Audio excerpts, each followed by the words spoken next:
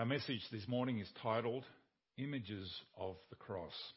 We've just sung the old rugged cross, and those words certainly capture an image for us that we, especially on this day, are able to recall and reflect upon. Now, those of you who have been part of our regular church family, we know that we have spent 10 weeks in John chapter 18 and 19. Now, that's quite a long time, just on 2 chapters, but there is so much in it, right? So these 2 chapters are all about events leading up to and including the crucifixion, from the arrest of Jesus in the garden right up to his crucifixion. At the same time, we could say that the whole of the Bible is about the cross, as it looks forward to this universal event. All of the prophets, all of the Old Testament looks forward to this wonderful event on Calvary. And then after this, from his resurrection, the book of Acts comes and it looks backwards. It looks to the significance of that cross and the implications thereof. Of course, it will take all of eternity for us to fully comprehend what God did through Jesus Christ. But it is enough for us to just marvel and to really understand, as much as we are able to, the love of God. So we now turn to the events and its consequences, from what happened on the cross to what was achieved by it. Historical accuracy, you see, is one important thing. And the Apostle John, when he wrote the Gospel, he really highlighted this, because he said, I want you to understand that what I'm telling you is true. I was there, in other words. But historical accuracy is an important thing, but there is no, even though it might be historically true, a lot of things don't have eternal significance. So we could say that the birth, the life and death of Jesus, if you just treated it as a historical event, it would be no more important than, say, the life of Napoleon or Gandhi or anybody else. It is because our lives, however, has been eternally bound to the birth, life, death and resurrection of Jesus that we have a new appreciation, a deeper understanding, that through the Holy Spirit he has revealed truth to us. Now, this Good Friday, I want to share with you 4 crucial images of the cross. And these images of the cross then become 4 pictures of our salvation. Now, for my message, I'm in part indebted to a chapter in a great book. It's a very important book that was written by John Stott called The Cross of Christ. And I highly recommend for you to read this book. It's wonderful. But before we get into it, I just want to say something about my own background. Back in my country of birth in Paraguay, one of the things I have fond memories of as I was growing up was travelling during Easter to our ancestral town and spending a few days there with the rest of the extended family.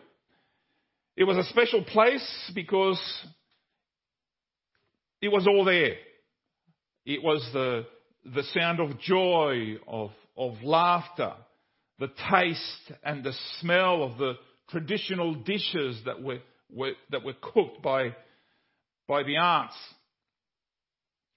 Then there are the people, the faces of my cousins, my uncles and aunts, many of whom are in glory now. And part of the rich tradition was, of course, going to church, where my dad was once the pastor. It was also important, part of us going there was visiting the ancestral home where the gospel was central to our family. And then from there we would go to the cemetery where my maternal grandmother and grandfather were buried. Now this Easter period will be different everywhere. All around the world, it seems that nobody is immune from it. So a lot of the things that we were once able to do, gather together with family and friends, we had to suspend those. But it just creates a longing, doesn't it, for us to be able to do that once more. Because the images of our childhood, of our youth, and even our adulthood, we look back and see these things as being very special to us, very important. Now, in my own quieter moments, I do travel down memory lane, and I'm just thankful for those experiences which shape and deeply enrich me. Now, some of the images that we'll be sharing this morning are based on a trip a couple of years ago with my daughter to Israel, Jordan, and also to Africa. And there is a significance to each of these images because you look at them and they go according to the points that I'll be sharing this morning. But there were also places that had a significance when we visited them. So this morning we will briefly look at different words which elicit distinct images and take us to different locations. Now, most of these are words that we should be familiar with. In God's mercy, these should continue to enrich our understanding of what we are remembering this day as we ponder Jesus' death on the cross. And with each image, there is a progression as the impact of the cross becomes not only intellectually enriching, but intensely personal as well.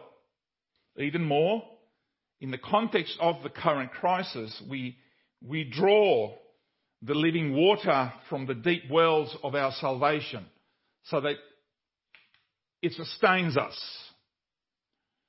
So the first word, the first image is from the cross is the word propitiation.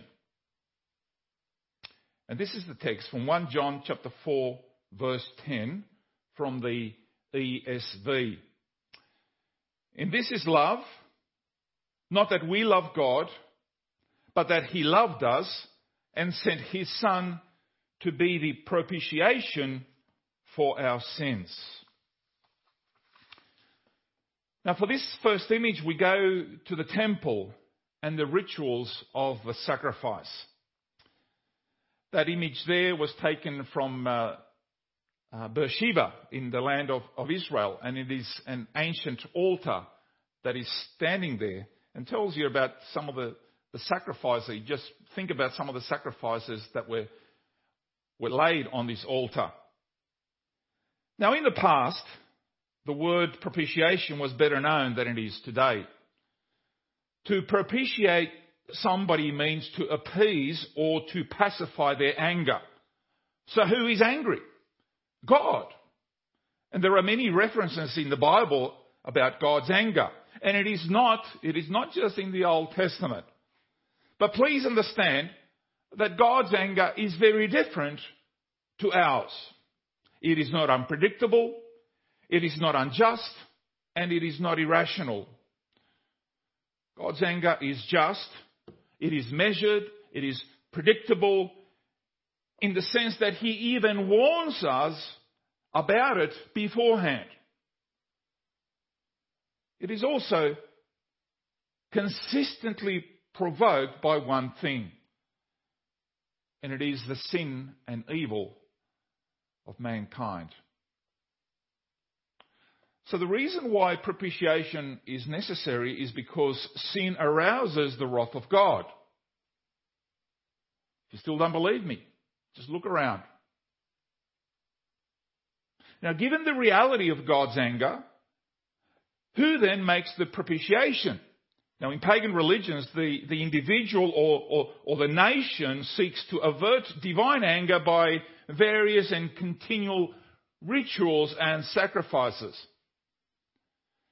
But the gospel tells us that there is ultimately nothing we can do or say or offer to turn away God's anger because of our sins. So this is why the initiative had to be taken by God himself in his tender mercy and love and grace. He is the one that did something about it. And this is what Jesus said to Nicodemus. Famous words. For God so loved the world that he gave his one and only Son. God took the initiative. Now please understand this as well. That God does not love us because Christ died for us. No, Christ died for us because God loved us. It is God's wrath which needed to be propitiated, and it is God's love which did the propitiating. And the person God offered for sacrifice was not a fruit or an animal or some other thing outside of himself. No, in giving his Son, he was giving himself in love on the cross. So that is our first image this morning. A lot to think about, isn't there? Now we move to the second one, which is redemption. Redemption. This is what it says in Ephesians chapter 1, verses 7 to 8. In him we have redemption through his blood, the forgiveness of sins in accordance with the riches of God's grace that he lavished on us. What a verse that is. The setting now changes. We move from the ceremonial to the commercial, and this obviously brings us a new image. So we move from the temple courts, the sacrificial system, to the marketplace and the transactions that happen there. To redeem something is to buy or to buy it back. To regain ownership of something that you lost because of unfavourable circumstances. Of course, here redemption does not refer to buying back your Rolex because you had to pawn it, you were short of cash and you had to take it to the pawnbroker. And so once you come up with the money, then you go and redeem it. No, it refers to the human plight from which we cannot free ourselves. We are slaves to sin. So on the cross, Christ paid the price for our redemption. Jesus bought us with his blood, and now we belong to him. Just like I said, just over 2 years ago, over a number of weeks, we had the privilege, my daughter and I, to travel through different countries in Israel, Jordan, and Africa. And one of the more deeply moving experiences happened in a cathedral and its gardens in a historic place called Stone Town, which is in Zanzibar. Zanzibar is a beautiful paradise island off the coast of Tanzania. Now, the Christchurch Cathedral sits on the site of what was formerly the largest slave market in East Africa, and it ran for quite a number of years. So you just take your mind there and you think about the beautiful surroundings, the blue water of this beautiful island, but then you're taken to this place and just see what happened, the injustice, the suffering, the atrocities committed against these African slaves, and you say, wow, how could that be possible that humanity could bring itself that low? You are deeply impacted as you walk through the dungeons where the slaves were brought from the mainland. They were packed like sardines in these dungeons. And those who survived were then taken up, strung to a pole, and then auctioned like animals. And then one enters the Anglican Cathedral, where the names of godly men who fought this evil trade are written on the walls. And the designers of this cathedral wanted to show through a physical symbol how the gospel breaks the chains of slavery. No longer would the location be a place of evil deeds and horrible atrocities, but it is a place that now would embody God's grace. And Jesus changes everything. It was God's mercy that moved men like Livingstone and others to bring together and to end the emancipation, the liberation of the horrendous slave trade. And Jesus' death on the cross goes more than that. Not just a physical difference, which is important, but there is another issue which is even more important than that. Because the avenue to save us from our sins, the only way possible for us to be free from the slavery to sin is provided by Jesus on the cross. And this is why the Apostle Paul speaks of this important issue in his letter to the Ephesians. In Ephesians 1:7, the verse that we read, he says, "In him we have redemption through his blood." Jesus buys back a person from a life of slavery to sin and wrongdoing, and then he redeems us. He calls us his own. And from that point on, we are forever his. Because we have been bought, it didn't cost him nothing. He paid it all on the cross. We have been bought at a price so that we could be freed from sin. Our next image is the word justification. And it comes from Romans chapter 3, verses 23 and 24. "For all have sinned and fall short of the glory of God, and all are justified freely by his grace through the redemption that came by Christ Jesus." So here is a connection to our previous image.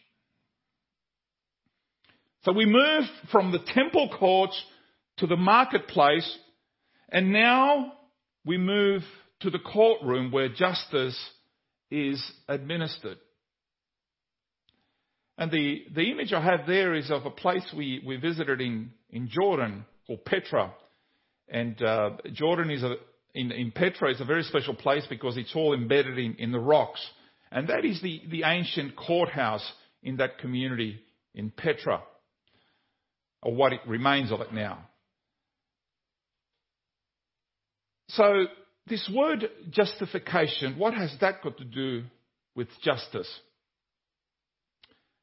Obviously, justification is a big word in the Bible, and certainly it was a big word during the Reformation. What justification does is that it bestows on us who have sinned and fallen short of the glory of God a righteous standing before God. When God justifies sinners, he is not declaring bad people to be good. No. Or he's not saying that they aren't sinners after all. No, when God freely justifies us, he pronounces us to be legally righteous, free from any liability to God's laws that we have broken. How is this possible?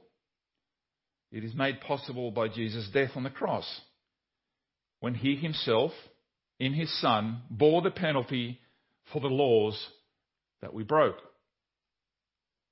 Wonderful thing is that once we confess him by faith, our own record is wiped clean and replaced by his own perfect, clean record, which becomes ours.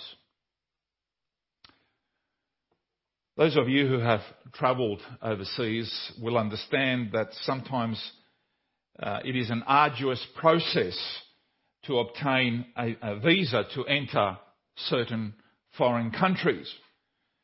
And as you apply, you will discover that with most countries there is a cost involved.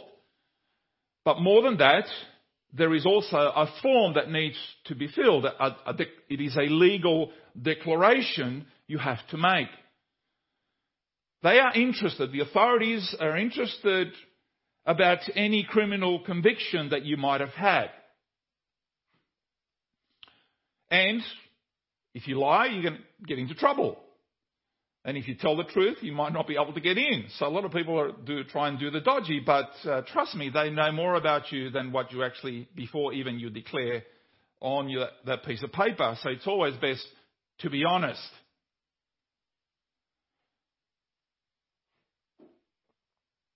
You see, there is an even more important issue here at stake. None of us will be able to enter heaven based on our record. I know that many will say, well, I've done nothing wrong. I haven't killed anybody, as if killing somebody is the only sin that you could possibly commit. We have all sinned. That's a fact. That's the truth. And it's the only way that we will gain entry into heaven. The only way that we will have our passport, our entry into heaven is if we have a visa stamped in the blood of Jesus. Only then can we spend eternity with him. That is justification. Fourthly and lastly, reconciliation. We go to Romans chapter 5, verse 10. For if, while we were God's enemies, we were reconciled to him through the death of his Son, how much more, having been reconciled, shall we be saved through his life? So this is the fourth image of the cross, which illustrates for us something else that Christ actually achieved for all eternity. We started at the temple. We moved to the marketplace. We visited the court. And finally, we come home to a familiar place with family and friends. So in this last image, we come to something a lot more personal. And I suppose in some ways, like I told you the story of my background. You go there, that family environment of a home. Now this is the most popular image, I think, of all four, because it touches us deeply in our own personal experience. Having said that, being personal doesn't necessarily mean easy or happy. For many of us, our family environment can bring happy, wonderful memories. For others, they are not so happy ones, rather painful as a result of abuse or conflict or just a chaotic environment in which you have been brought up. And I'm sorry if that could be part of your background. And as a result of this, many carry deep emotional scars and have become estranged and alienated. And even the personal experience in their house or their home, in their upbringing, they reflect that and say, well, if my father was like that or my parents were like that, now our Heavenly Father is the same. No. Our Heavenly Father is very different to that. And also understand that reconciliation is the opposite to alienation. Alienation pushes us further out into isolation. There's a current word, isn't it? Reconciliation, however, brings us closer together. To reconcile means to restore a relationship, to renew a friendship. And this word reconciliation in the biblical context means bringing God and man together. And this is the relationship that has suffered the most from our fall back in the garden. The broken relationship which has been recovered by Christ on the cross. Reconciliation, therefore, means peace with God. The thing is that reconciliation is more than just a temporary truce.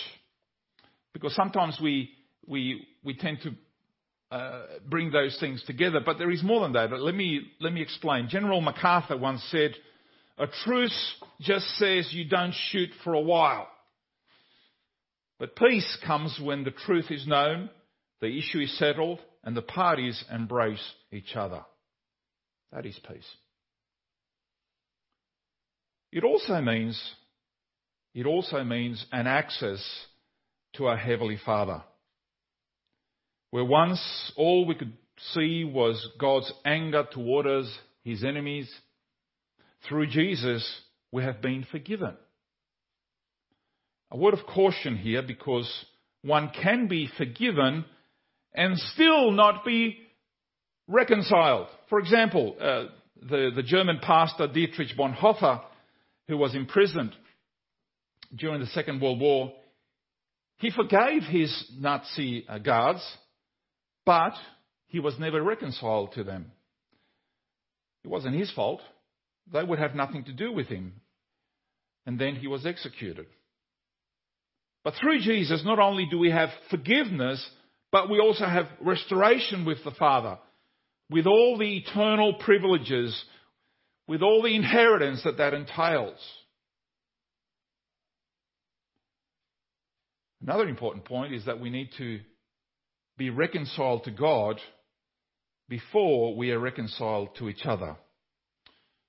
Because you see, reconciliation has a vertical dimension, us and God, as well as a horizontal dimension. We definitely don't want to be like the servant in Jesus' parable who was forgiven $1 million by his boss and then goes home and bashes his own servant because he owes him $10. Are we like that sometimes? Think about it. In 2 Corinthians chapter 5, this is what the Apostle Paul says in verses 18 to 19. All this is from God, who reconciled us to himself through Jesus Christ and gave us the ministry. He reconciled us first and then gave us a ministry. He gave us a task. He gave us the ministry of reconciliation. That God was reconciled the world in himself, in Christ, not counting people's sins against them. And then he has committed to us the message of reconciliation. So this morning, as we have travelled through these different places, these different images, we have looked at and emphasizes the saving initiative that was taken by God in his love. It is he who propitiated his own wrath. It is he who redeemed us from bondage. It is he who has declared us righteous in his sight. And it is he who has reconciled us to himself. The more we ponder on this, the more that we reflect on it, it should inspire us to greater service, to greater love, and to greater worship for the one who gave it all for you and me. May God bless you this Good Friday. And it is Good Friday because Jesus gave his life on the cross for you and me. Amen.